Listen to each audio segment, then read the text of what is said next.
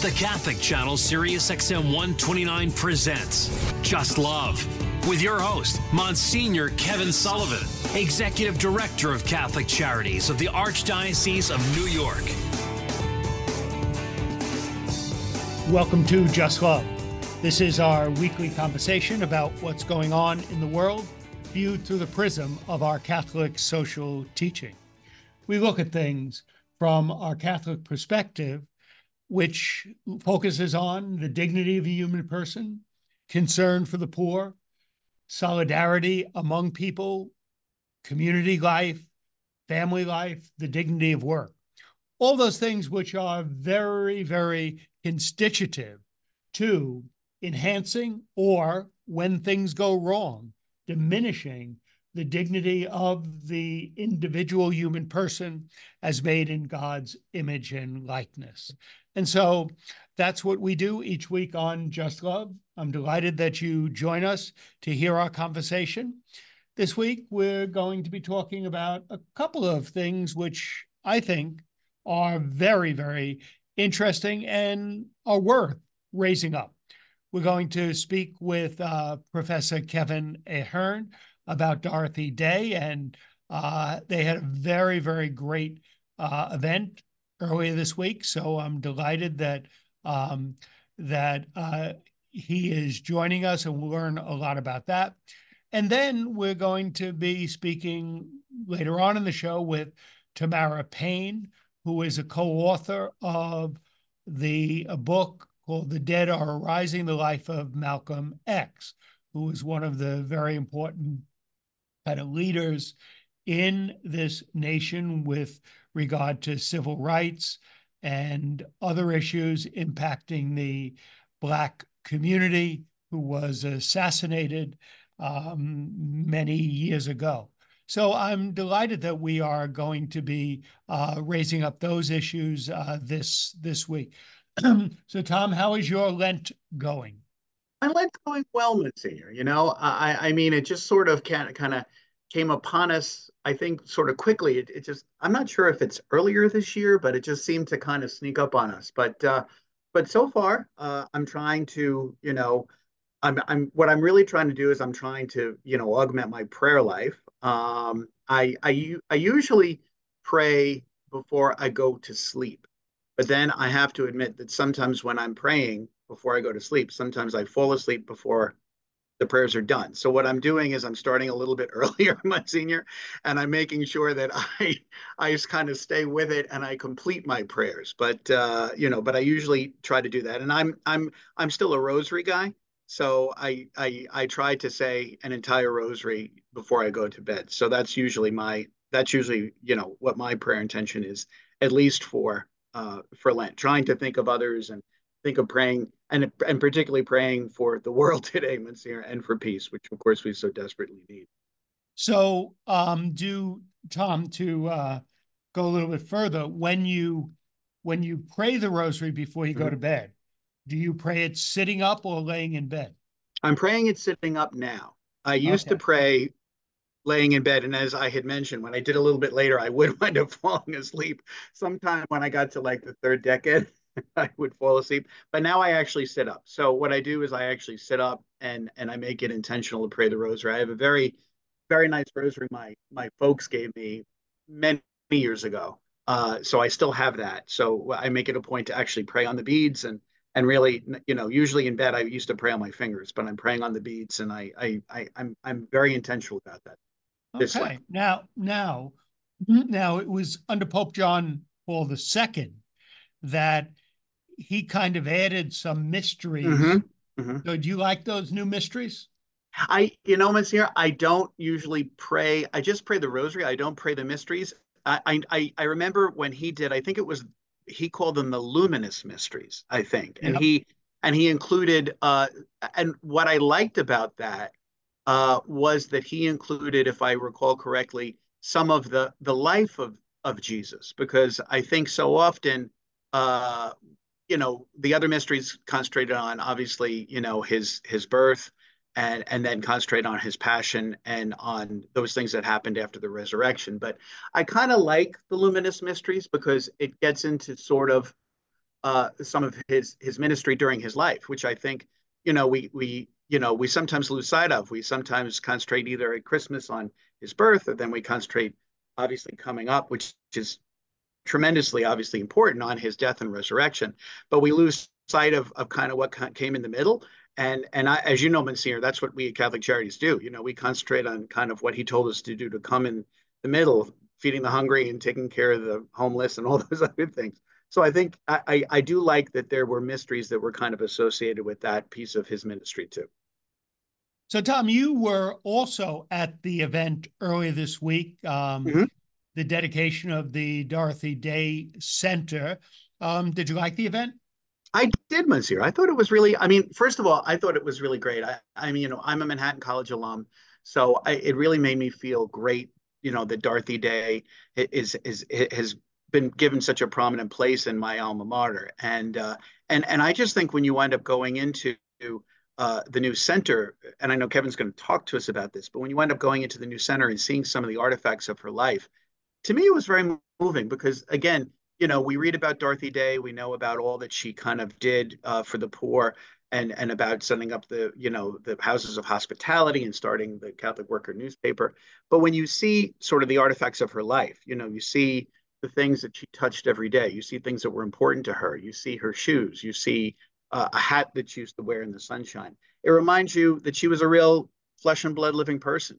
She wasn't just this sort of person we put all of our intentions and aspirations on, and kind of we look at her and we kind of put our stuff on her. But she was a person. And I think that having those kind of relics, and I think they are relics actually, those relics of her that are kind of brought up for students to see, I think is so important because it reminds people that, saints weren't, that much different than all the rest of us. They lived everyday lives and they were given chances to encounter God's grace in every interaction that they had. And so that's kind of what they did. That's why they're holy, because they took the opportunity to kind of see opportunities God put in their way and then to do the right thing. So I really liked it. Right. Good. So let's go to our guest, Professor Kevin Ahern, who is Associate Professor of Religious Studies and the co-chair of the Dorothy Day Guild and the director of the Dorothy Day Center at Manhattan College. Professor Ahern, thank you for joining us on Just Love. Great to hear you again, Monsignor, and great to see you all. Great. You had a big week. So tell us about the big week you had up at Manhattan College. Yeah, well, yesterday, after many years of work, we finally opened this center that has been in the works. And the beautiful part of the center is there is an exhibit on the life and legacy of Dorothy Day that we hope can inspire more students to get involved in the things she cared about. So, let's tell our listeners, how'd you get, use a bad word, but how'd you get hooked on Dorothy Day? Well, like many people, this was a question we asked our panelists yesterday at one of our events, and Tom Dobbins, who's on, who helps you, was on there, and like many people, sometimes Dorothy is always in the background. So I grew up in a family where the Catholic Worker paper was there, so I heard about Dorothy as a kid. When I was a student at Fordham, I went down to the Catholic Worker as a volunteer, so I was inspired a bit about that. And then in my doctoral work, I used Dorothy and the Catholic Worker movements and other movements she worked with as a research topic. So I approached Dorothy from several different angles. When I got into the classroom, though, at Manhattan College, and watching how students were increasingly inspired by her life of witness and her understanding of Catholicism, that really excited me more to do more with her and do more with the movements she worked with. And at some point, I was invited to join the advisory board to the Dorothy Day Guild, the association working on our canonization, and then eventually was asked to be co-chair. So trying to bring a lot of these things together with this exhibit. But it was about 2 years ago that Dorothy's granddaughter said, we have a bunch of items from our grandmother's life, clothing, rosaries, blessings from popes, various other things. Is there a way we can display them? And so we started to work, put our brains together and work on figuring out how to create a display that would bring people into her life story. And so that's what we have at the college right now.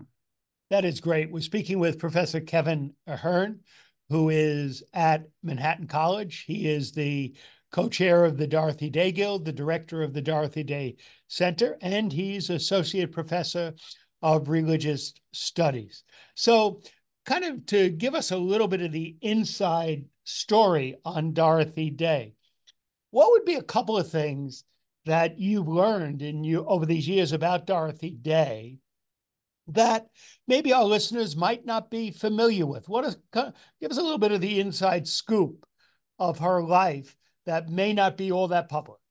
Well, you might remember when Pope Francis came to the United States and he addressed a joint session of Congress, he lifted Dorothy as one of the 5 model Americans. And many people said, Dorothy, who?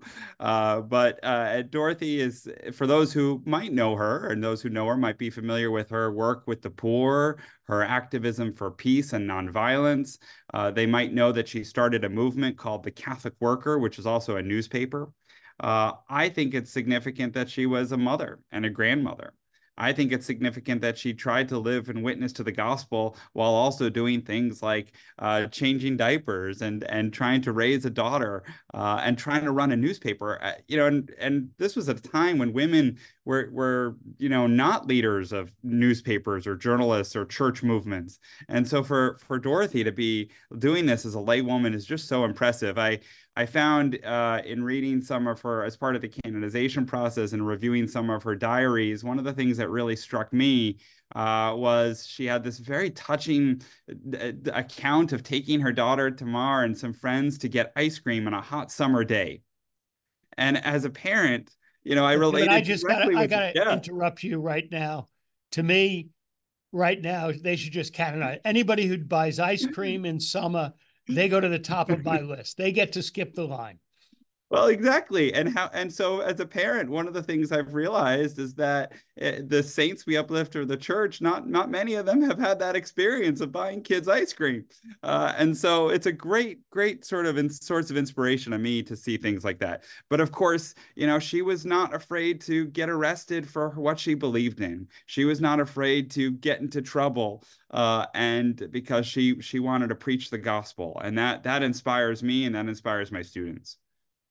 So you mentioned that she was, a mother, a grandmother, she had a daughter. And this is a little bit shame on me that I don't know much. There's not much conversation. Was she married or not? Well, so part of the questions about her is that she had different relationships with committed relationships with men, and she had a short-lived marriage at one point, but then she met and fell in love with this scientist, this biologist, Foster Batteram. They were living on a beach bungalow on Staten Island, and this was before she formally converted to Catholicism. And she felt really drawn to nature, to the beach on Staten Island. And crazy thing, she bought this beach bungalow with film rights to an autobiography she wrote, an autobiographical novel she wrote in her 20s. And that's just like, imagine Hollywood buying your film rights when you're in your 20s. She's an extraordinary person before she even becomes Catholic on this way.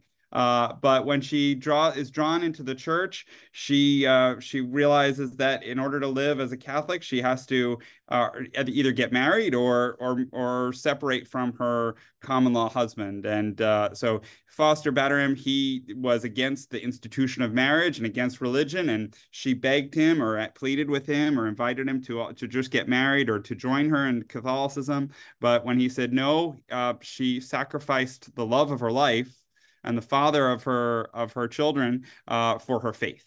But she maintained connections with him.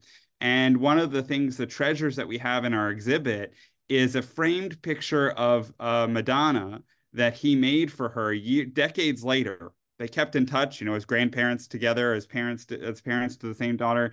And even though he was still against religion, he still respected her and framed this very simple frame of a picture of Mary for her. And I find that very touching. Yeah. So I guess Kevin, what I think one of the takeaways, I think for our listeners and for all of us, is that Dorothy Day's kind of path to or road of sainthood or of holiness was not maybe the most traditional, maybe not the way that people would think, and it maybe had some bumps in the road, and maybe certain times of our lives maybe weren't moving all in the best possible direction. But that's not a disqualifying factor for being raised up as somebody who can inspire us. Absolutely. I mean, and if we also look at the communion of saints, we can see some of the greatest, some of my favorite saints have the same experiences. Ignatius of Loyola, Francis of Assisi, folks whose lives were not a clear-cut trajectory, but who always felt this tug or pull to this pilgrimage life. And I think the call to holiness, as the church teaches us, right, is a journey, is a pilgrimage, is a path. I've been thinking a lot about Dorothy and holiness recently, and the Pope Francis has this beautiful document, Gaudete in Exsultate, and in it he says, what does it mean to be holy? But it means to live the Beatitudes. And to practice the Matthew 25. And so I think that's something that speaks to Dorothy, right? Dorothy, as Pope Francis might have said, the Beatitudes were her identity card. And that's inspiring to students. That's inspiring to young people. That's inspiring to old people like me. I think the Cardinal yesterday, when he opened our center and blessed our exhibit, Cardinal Dolan said that, it's not that Dorothy needs to be made a saint. It's that we as a church need models like Dorothy. And I think that's absolutely a great way to think about this. Yeah. We're speaking with Professor Kevin Ahern of Religious Studies at Manhattan College, co-chair of the Dorothy Day Guild, and the director of the Dorothy Day Center. If I could move a little bit for a moment into kind of the crazy mixed up world that we currently live in. It seems to me that we live in a world in which maybe a lot of people would write Dorothy Day off. Now, here's why I say that. Not because of certain things, but this one issue is she made some mistakes, as we all do. But nowadays, we don't tend to forgive people mistakes. We cancel them. They did something 40 years ago, and therefore they're no longer relevant. I mean, how do we deal with that in terms of, like, we make saints of people who've made big errors in their lives? Yeah, I think that's a real challenge, but I also think it's something that in the time of Jesus, Jesus encountered people who were excluded for errors or mistakes that the community thought that they made, and Jesus was seen as crazy for eating meals with them. And I think we have to rethink what hospitality means in its fullest sense, and that's something that I think Dorothy challenges us to, right?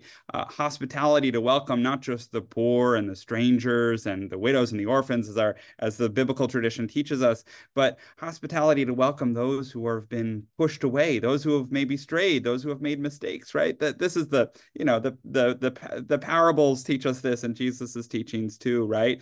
I think Pope Francis reminds us that holiness and the roles of the saints are not perfection. They're not the plastic dolls that you might see and lift up, that being human sometimes means making mistakes, right?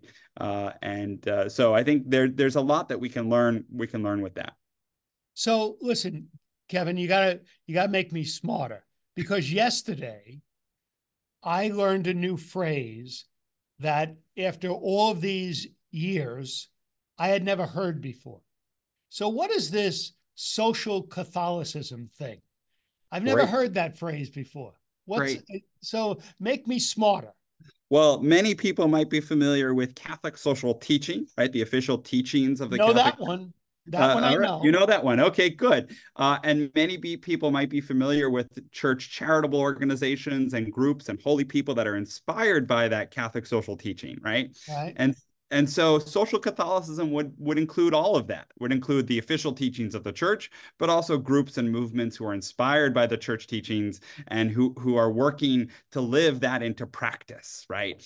So it's a wider term to include both bishops and priests and the official teachings, but also the works of people from below. And what's really neat, right, is if you look back at the history of Catholic social teaching, is popes have solidified things that were already bubbling up from the ground up. Right, the Pope John the 23rd talks about the official method of Catholic social teaching is the See, Judge, Act. Well, that was developed by these young Christian workers, a movement within the church that were doing this, right? So the official teachings took what was bubbling up from the ground, right? And what I would see as a theologian, the Holy Spirit at work in social groups and communities and organizations and groups like Catholic Charities even, right? So I think what you're doing, even with media, is a form of social Catholicism. So Sure. beyond just the official teachings. I have to ask this: is there an antisocial Catholicism too? Oh, I would imagine. Yes, I think there are maybe models of Catholicism, and Pope Francis talks about this in Gaudete and Exsultate. People who are in bubbles and don't see the realities of the needs of the people around them, that ignore what Jesus teaches us in the Gospel of Matthew, that what we do to the least of God's people and what we don't do. Right. And so sometimes we're stuck in bubbles, and our media culture obviously sometimes wants us to be stuck in these phones and social media or in our little comfortable zones. And it's hard to get out. It's hard to get out. But I had to tell you this. I had taught a course on Dorothy Day 2 years ago, and I had a student who went down to the Catholic worker as part of that. And she had a very fragile relationship with the church. She didn't feel welcomed in the church, and she wasn't sure she could identify as Catholic anymore. After going to the Catholic worker, she discovered elements of the church, and she wrote and she said she couldn't believe that there were Catholics who actually practiced what they preached. She came into my office earlier this week, and she said that she's going back down to the Catholic worker on a more regular basis now, 2 years later. So there are people so there's a type of evangelization, if you will, by actually trying to live what Jesus teaches. And that's challenging. I mean, as a parent with 3 kids and trying to take them everywhere to doctor's appointments and practices and school and all that stuff, it's hard I can't live like Dorothy lived. All right. It's hard for me to do that. I want to, but maybe I can try to do something. And that's at least what we're trying to do. So I'll tell you, as a professor, you are probably very familiar with the research that the Pew does on a lot of religious topics. Probably a decade or so ago, Pew did some research as to what Catholics thought were very important to their faith. And what was very intriguing is the top 2 items, which pretty much tied as very, very important for their faith, were belief in the resurrection of Jesus and helping the poor. That those were the 2 highest ranking items for Catholics, Mm-hmm. which, to be honest, didn't surprise me. But I think there is a part of our genuine kind of Catholic spirituality, which kind of gets the fact that what we do with and toward others is integral to our belief in God and our belief in Jesus. Absolutely. Look at the lives of the people that we recognize as great saints. Someone like, there's a new film coming out about Mother Cabrini, for example, an amazing witness. I mean, what she did is incredible, just like Dorothy, right? At a time when women weren't allowed to do these things. Or Elizabeth Ann Seton, or another woman being considered for sainthood, Mother Rose Hawthorne, right? These great models of people who, and why does the church lift them up as models? In part because they're concerned for the poor. and they're living the Beatitudes and living, blessed are the people, blessed are the peacemakers, right? Working out the gospel in the world. And that's a challenge for us. That's a challenge, I think, for us to communicate. But I think shows like this do a great job of doing that. But we have to. The challenge is, how do you take that concern for the poor and put it into practice and be in an effective way? And actually a genuine way. And so I think communities are needed. I think church organizations are needed. And I think, groups like Catholic Charities, groups like the Catholic Worker, and there's so many other organizations out there, St. Vincent de Paul, and other organizations working on this that should be supported and people involved in. Kevin, let's go back to Dorothy Day and her canonization. For our listeners, could you kind of walk us through the process, and then I'm going to ask you a betting question at the end. But so, how far in the process are we, and what's still to come, and what's got to happen? That's great. And people can find out more information at dorothydayguild.org. And if you want to support this, we're welcome to do that. Got to do that pitch there. But Dorothy's cause began within the Archdiocese of New York. About in the year 2000 some steps were taken there, and that was the diocesan phase. And as part of the diocesan phase of canonization, anything that the individual being considered was involved in, anything they wrote had to be found and had to be put into a special format. So what made Dorothy's case challenging was she was a journalist and she wrote a lot. And we had a lot of her documents. So we ended up having to compile about 50,000 pages of documentation that were sent off to Rome 2 years ago. So to begin the second phase, which is the second canonical phase, which was the Roman phase. So at this first level, when the cause was opened, or the case was opened in New York, I think about it like a legal case, making the argument for her, that her sainthood. She was named, and with Vatican approval, as a servant of God. So when we talk about Dorothy Day today, we're talking about Dorothy as servant of God. The Vatican now, the dicastery that's working on the causes of saints, is now trying to go through these 50,000 pages, and there is a relator, which is a priest that's been named in the Vatican structure to help follow us, and they'll come up with a document, almost like a dissertation, that will summarize her life and her cause. If that's accepted, and then she can be named as venerable. That's the second step. The third step comes when we talk about. So Kevin, I know you can't predict. Yeah. But how long does that take? Oh, I would hope that could be that in best case scenario. I could hope that could be in a year or two. Would be my hope. My real prayers is that venerable can happen soon. Kevin, I gotta tell you, you wouldn't give your students that much time. Get it done by the end of the semester. I wouldn't. Tell that guy in Rome. But get off the mark and get it done. But what's helped is Pope Francis wrote a foreword to a Italian translation of one of Dorothy's books that was released over the summer. One of her old books was re-released, and Pope Francis wrote a foreword to it. So when the Pope writes a foreword to a book, that kind of helps the process along a little bit. So we're praying for that. But the big things is trying to hope for. The big step will be identifying potentially, God willing, a miracle, and then the second one, for the first one for blessed, and the second one for sainthood.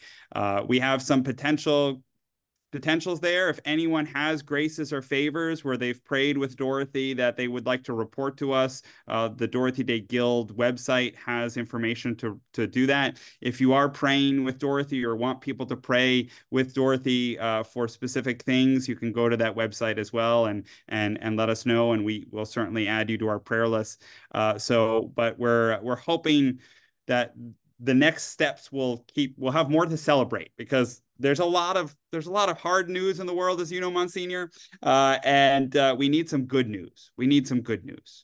Well, you're good news. What you're doing is good news for the rest of us in so many ways. You're teaching, You're working on the Dorothy Day thing, and I might say your vocation of raising 3 kids. That we don't talk as much about that as being a very, very exalted vocation of being married, being a good spouse, being a good parent.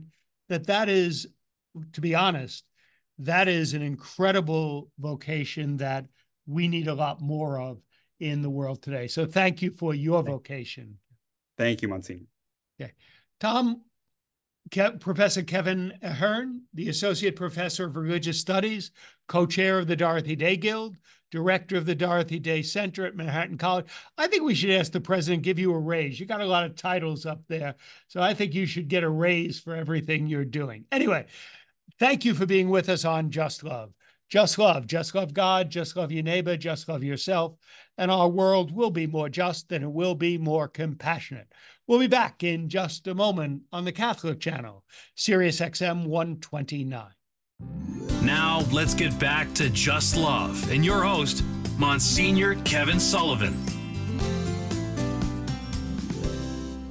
Welcome back to Just Love. Just do it. Just love God, just love your neighbor, just love yourself, and our world will be more just and it will be more compassionate. We're talking about those things going on in the world through the perspective of our Catholic social teaching.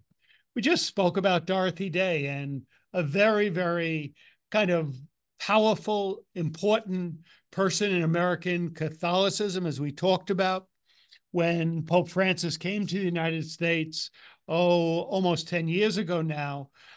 He spoke about the fact that she was one of the 4 American Catholics that he spoke about before Congress. And she is now beginning the process of maybe one day being canonized as a saint. She kind of made the first step. There are 3 or 4 additional steps that need to be taken. And so she's on her way to being a saint. It takes a while for this to happen most of the time. So let us go to our next guest. Our next guest is Tamara Payne, who is co-author of The Dead Are Rising, The Life of Malcolm X. Tamara Payne, thank you so much for being with us, making the time to join us on Just Love. Thank you so much. Thank you for having me. How are you? I am just very, very good this morning. So Tamara, would you kind of give our listeners a little bit, would you let them, they can hear your voice, but give them a little bit of your background so they know who's talking this morning. Sure. My name is Tamara Payne. I'm a co-author of The Dead Are Rising, Life of Malcolm X with my father, Les Payne. A little bit about my father. He's a veteran journalist, who Pulitzer Prize winner, worked with Newsday out in Long Island, New York. But, he was very passionate as a journalist to inform the public so that the people can learn need the information to make informed decisions. And he built his career out in Long Island Newsday, and he moved up the ranks there, and he was really important, covering important stories like the heroin trail, which he was part of a 3-man team, reporting team, investigative team, and they won a Pulitzer Prize for that work. He also covered Soweto Uprising in 1976 in South Africa, and many other stories. Those are just a few of them. But he's important. In 1990, he met a couple of brothers of Malcolm X, and at the time he's a huge admirer of Malcolm X, and he wanted to meet them. And my father, as a passionate journalist and a consummate journalist, he's always looking for a story and whatever's new. And so when he had this opportunity to meet, somebody he admired who was related to them, he said, great.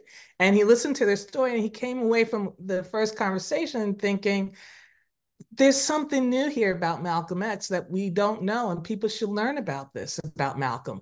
And, and he came back to New York, and he met one of his colleagues here, Gil Noble, who hosted a show called Like It Is. who also is very familiar with Malcolm X and his family. And he asked my father, which brother did you meet?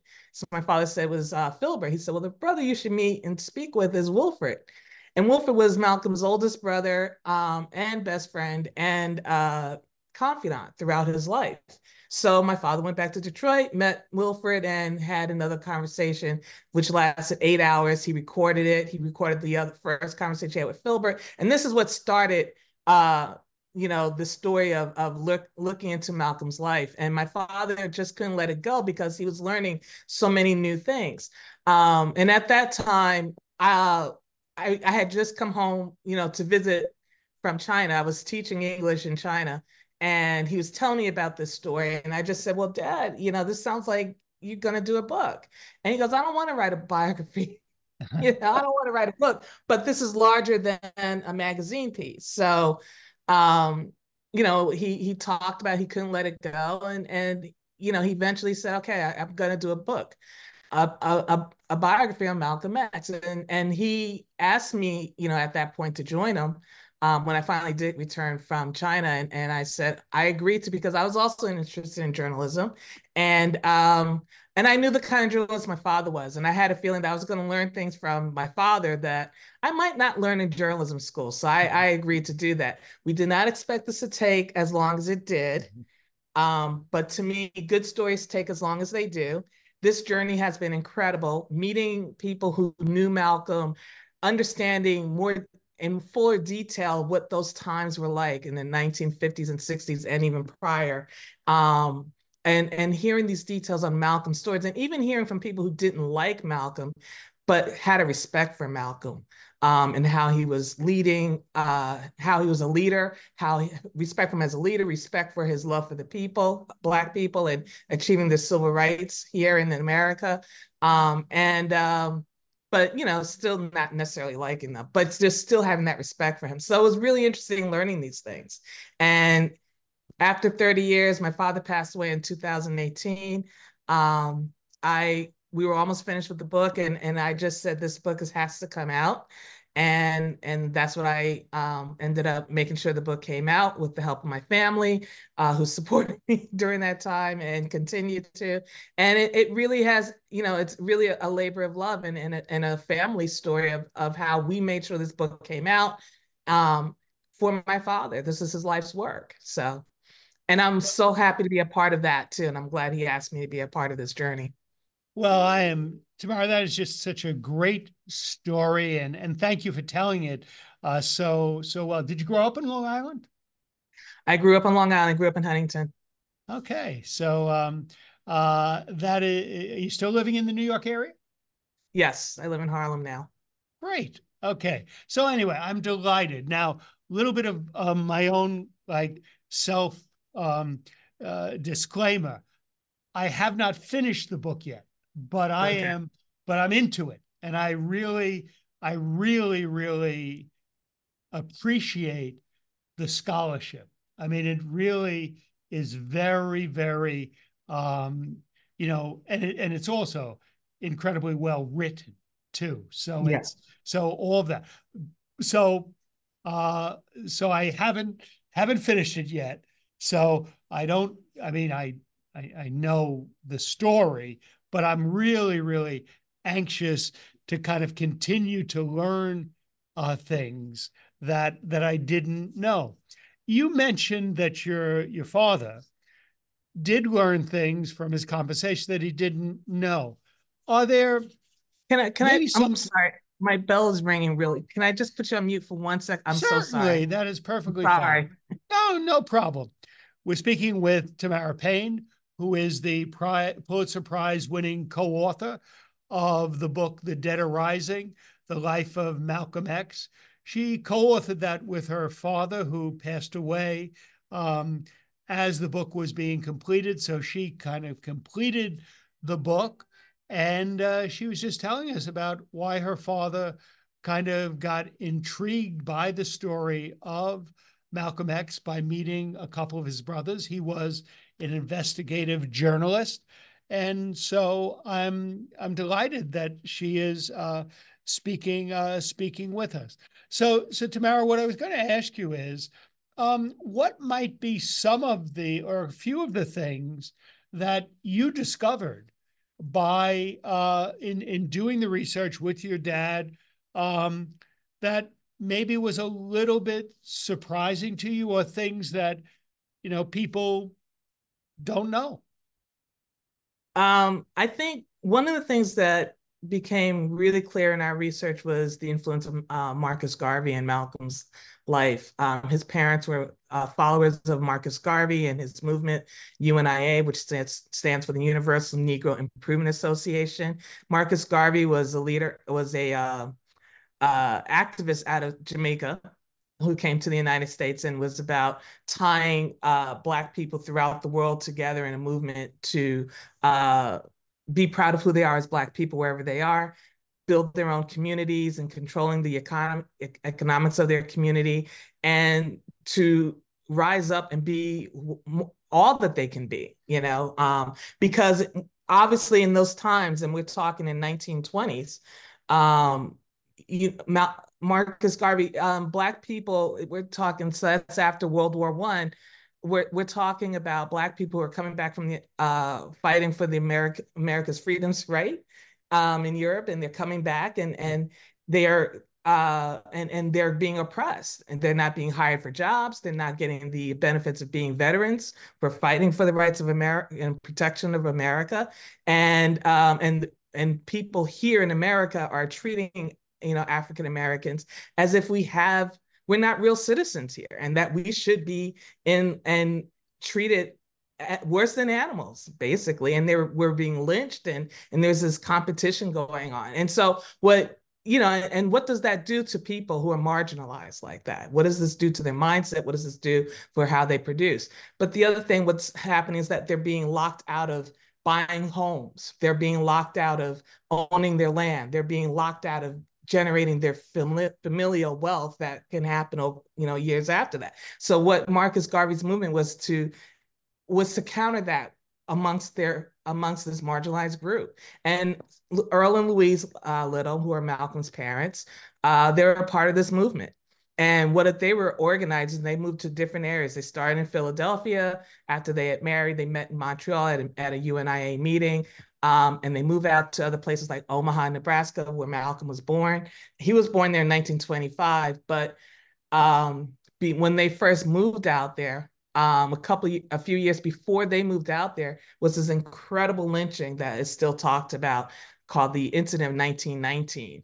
And Omaha was still suffering from the repercussions of this. And what happened in that incident was it was a lynching of Will Brown for raping a woman. And it was basically, this woman had made up this story of being raped in front of her boyfriend and by this Black man. She pointed out Will Brown, and Will Brown was a man who suffered rheumatoid arthritis and really physically couldn't, have done this, and certainly not in front of a man who could protect his girlfriend.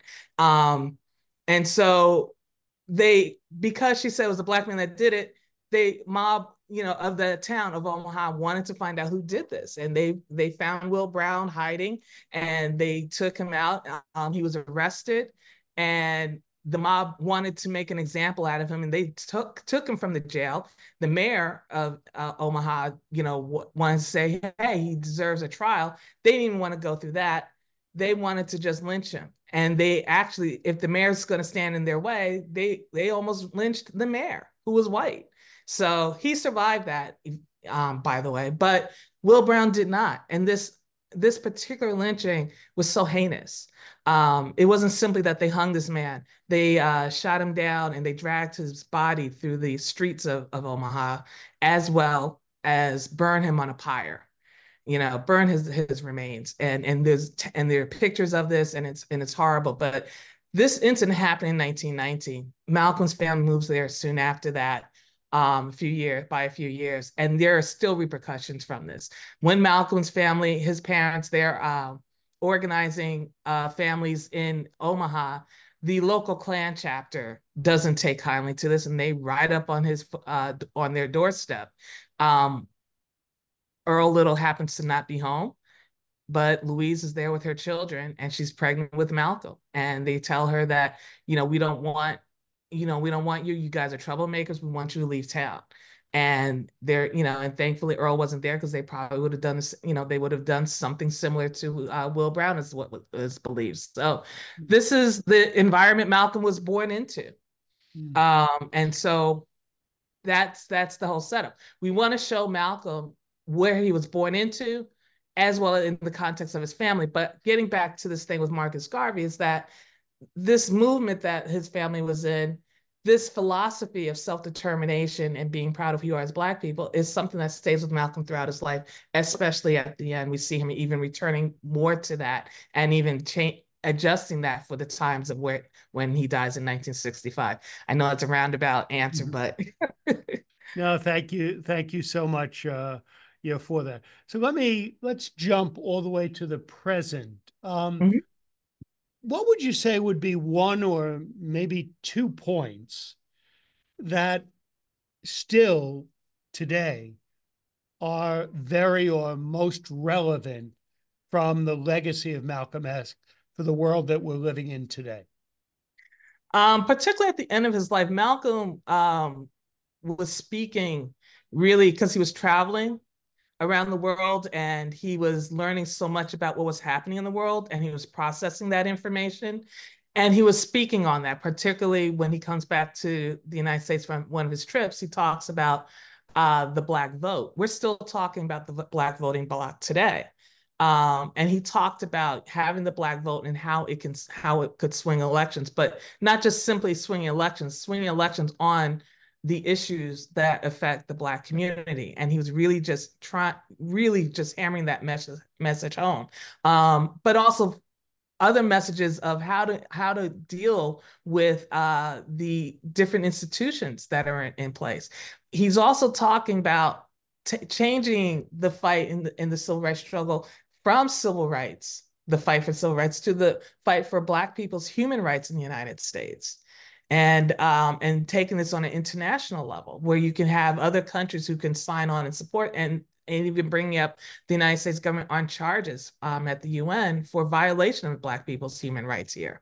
And so, widening that conversation, we're still talking about that.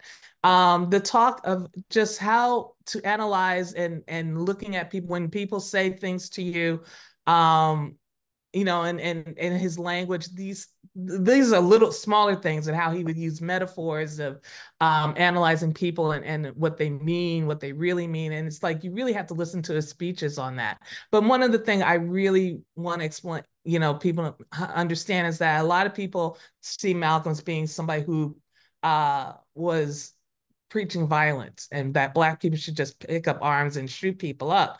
And that's not what he was doing. At that time, what you had were groups of white people riding into Black communities, particularly those who were organizing themselves to vote, because they were, and we see this happening again, where not so much people riding to the communities, but we have the suppression of the Black vote here in this country. And that was happening also back then in 1965. He was talking about, when people ride into your community and shoot you up and initiate violence, you have a right to defend yourself. He was preaching self-defense. These are important actions and facts of Malcolm, and that he was talking about.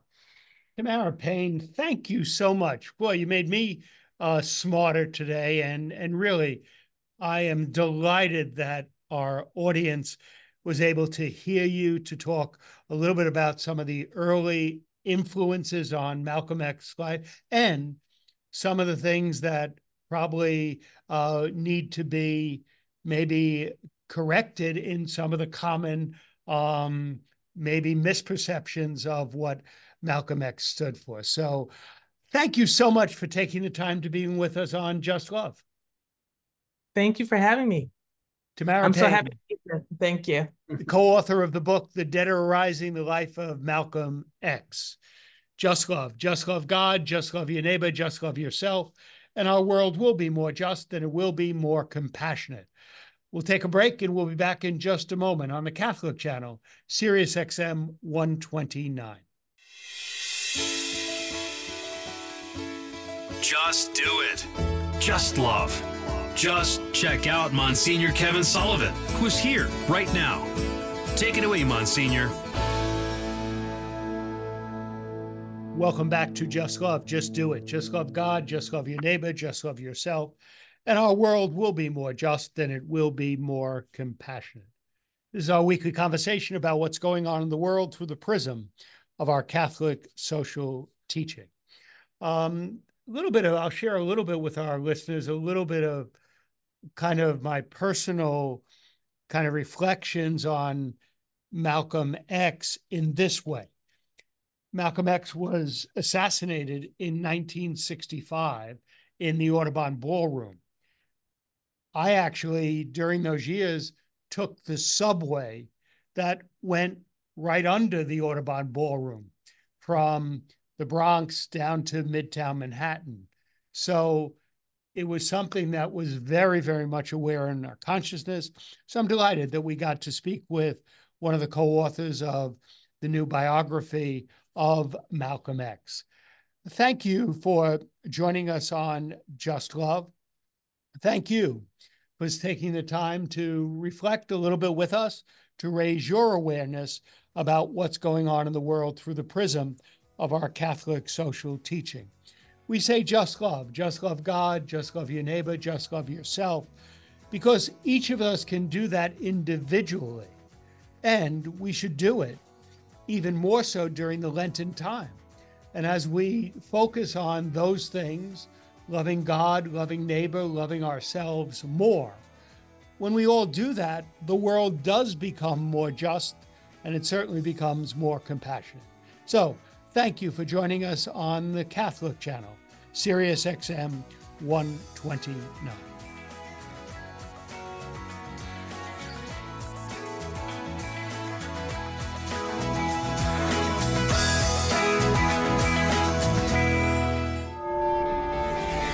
You're listening to the Catholic channel, Sirius XM 129.